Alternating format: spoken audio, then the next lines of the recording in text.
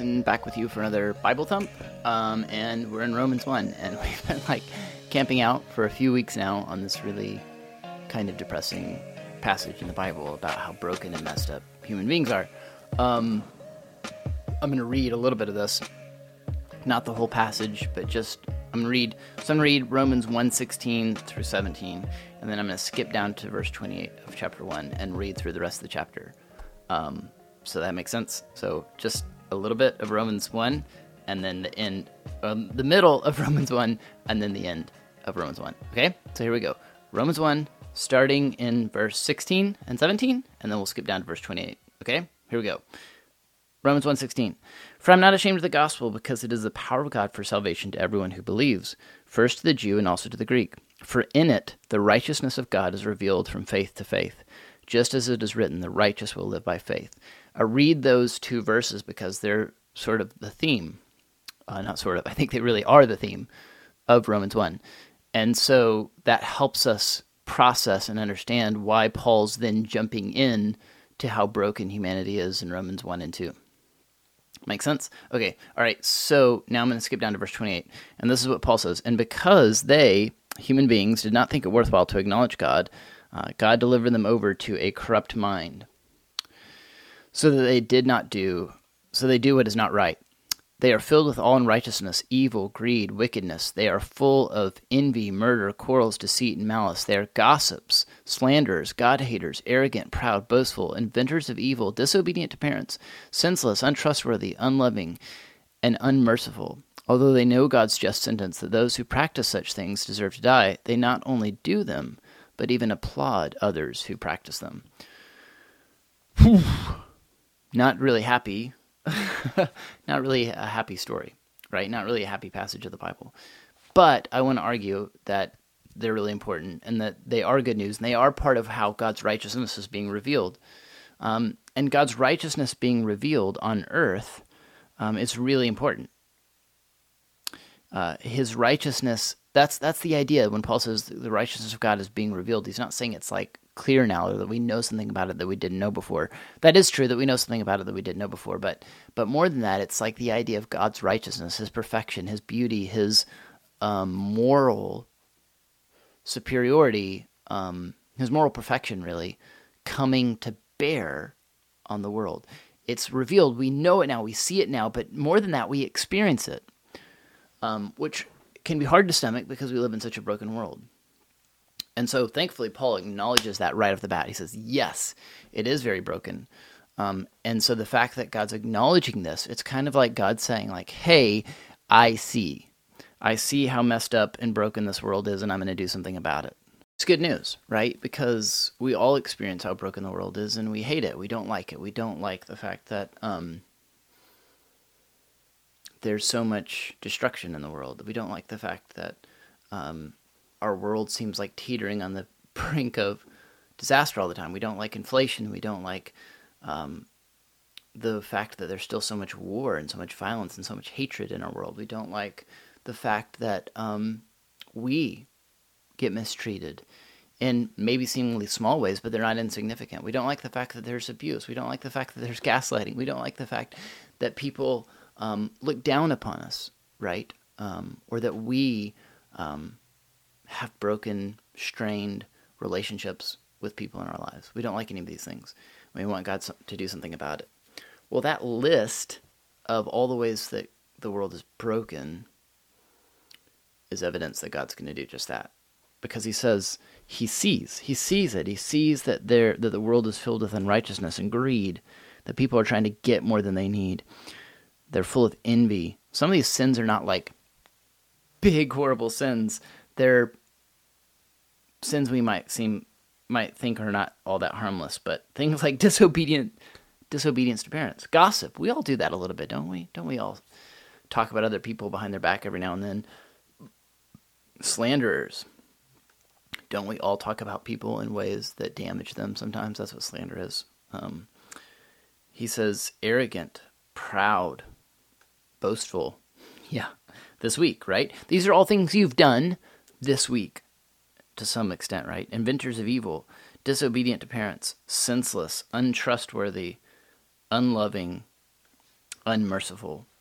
Do you ever hold people to a standard that you don't meet yourself? Do you ever refuse to forgive?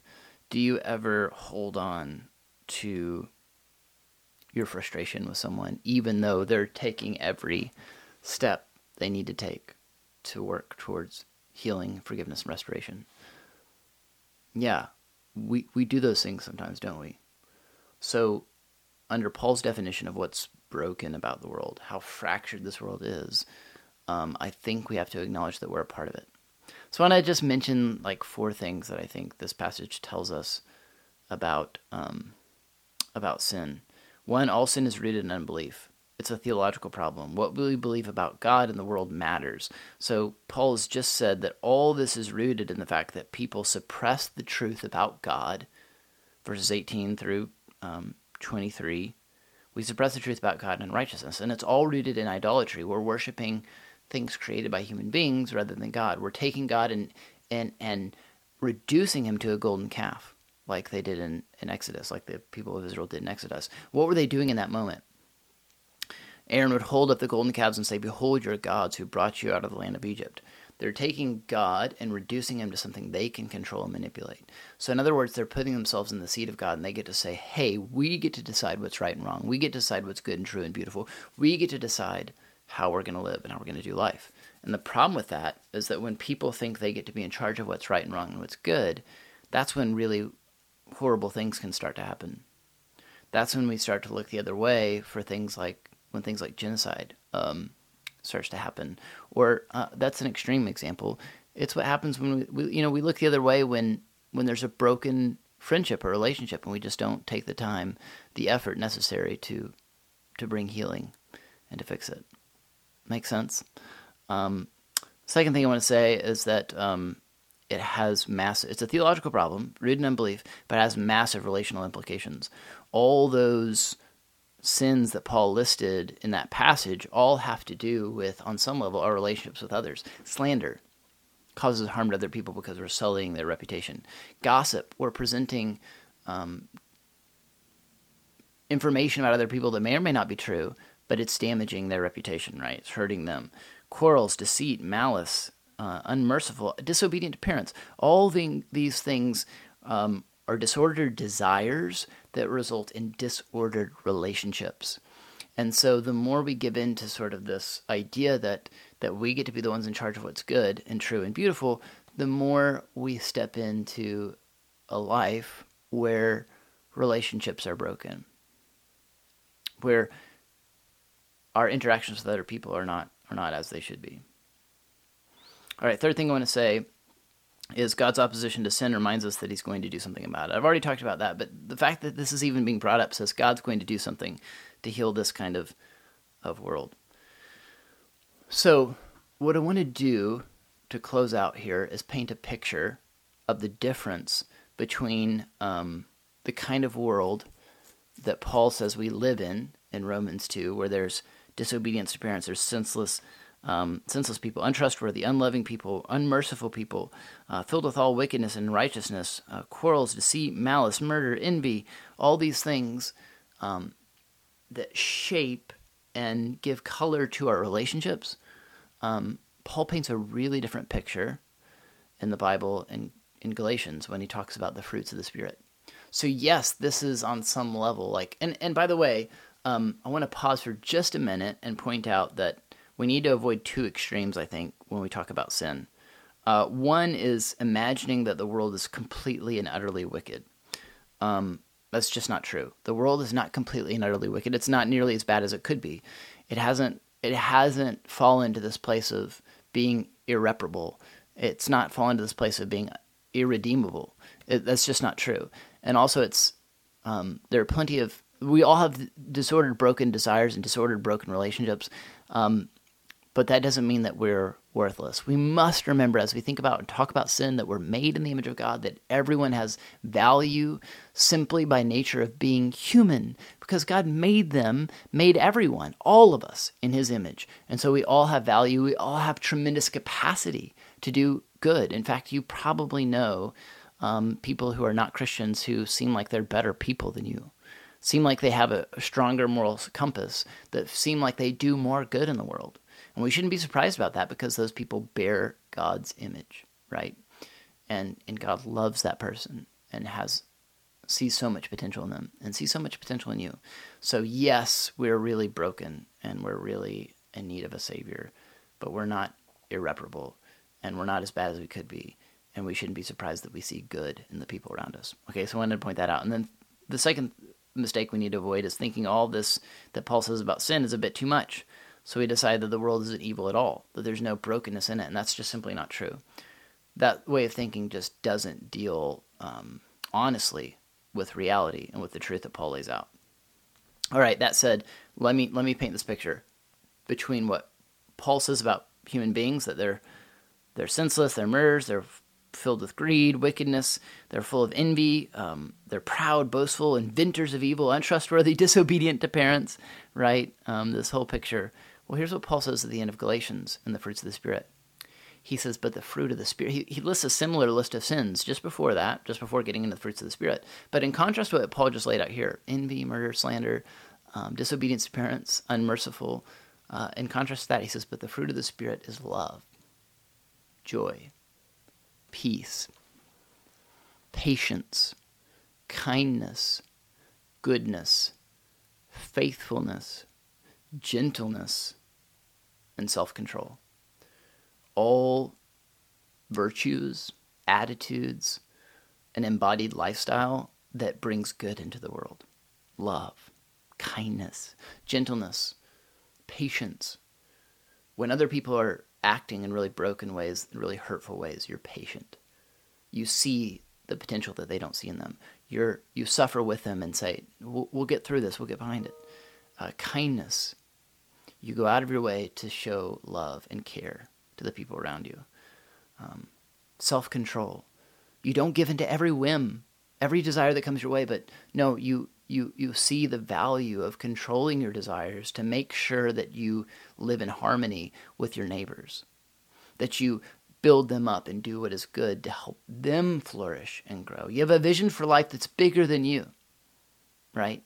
So let me ask you this. Would you rather live in a world that was marked by the list of things Paul mentions at the end of Romans 1, envy, gossip, slander, disobedience to parents, senseless, unmerciful, wickedness, or would you rather live in a world, in a city marked by love, joy, peace, patience, kindness, goodness, faithfulness, gentleness, and self-control? Do you want to live in a place where people operate like the end of Romans 1 or the end of Galatians and the fruits of the Spirit? You see, in laying out the fruits of the Spirit, God's saying, hey, here's a picture of what I'm going to do about the brokenness of the world. I'm going to fix it. And it starts with you embracing these attitudes of the Spirit. Embracing the righteousness of God coming to bear on the world. Embracing that there is a better way of life that actually leads to our flourishing, to our growth as God's people, but then to the flourishing of the people around us, that we have the privilege, we have the gift, we have the calling to influence and to help flourish. You are a part of God's plan to redeem the world. You are a part of God's plan to bring flourishing. You are a part of God's plan to bring shalom, to bring peace, to see the righteousness of God take root and bud and flourish all over the globe. But it starts in your house and in your home and in your relationships. And what beauty God might create there if we said, God, bring the fruits of the Spirit. Start that process of healing. How beautiful and good would that be? That's it for me. This is Bible Thump 99. We've almost done 100 of these things. Is that crazy? So I don't know what I'm going to do for 100, but something fun or cool. I don't know. Probably just more of Romans, but we'll see. I'll think about how we could celebrate the fact that somehow by the grace of God we've almost been able to do 100 of these things. Thanks for your time. We'll see you next week.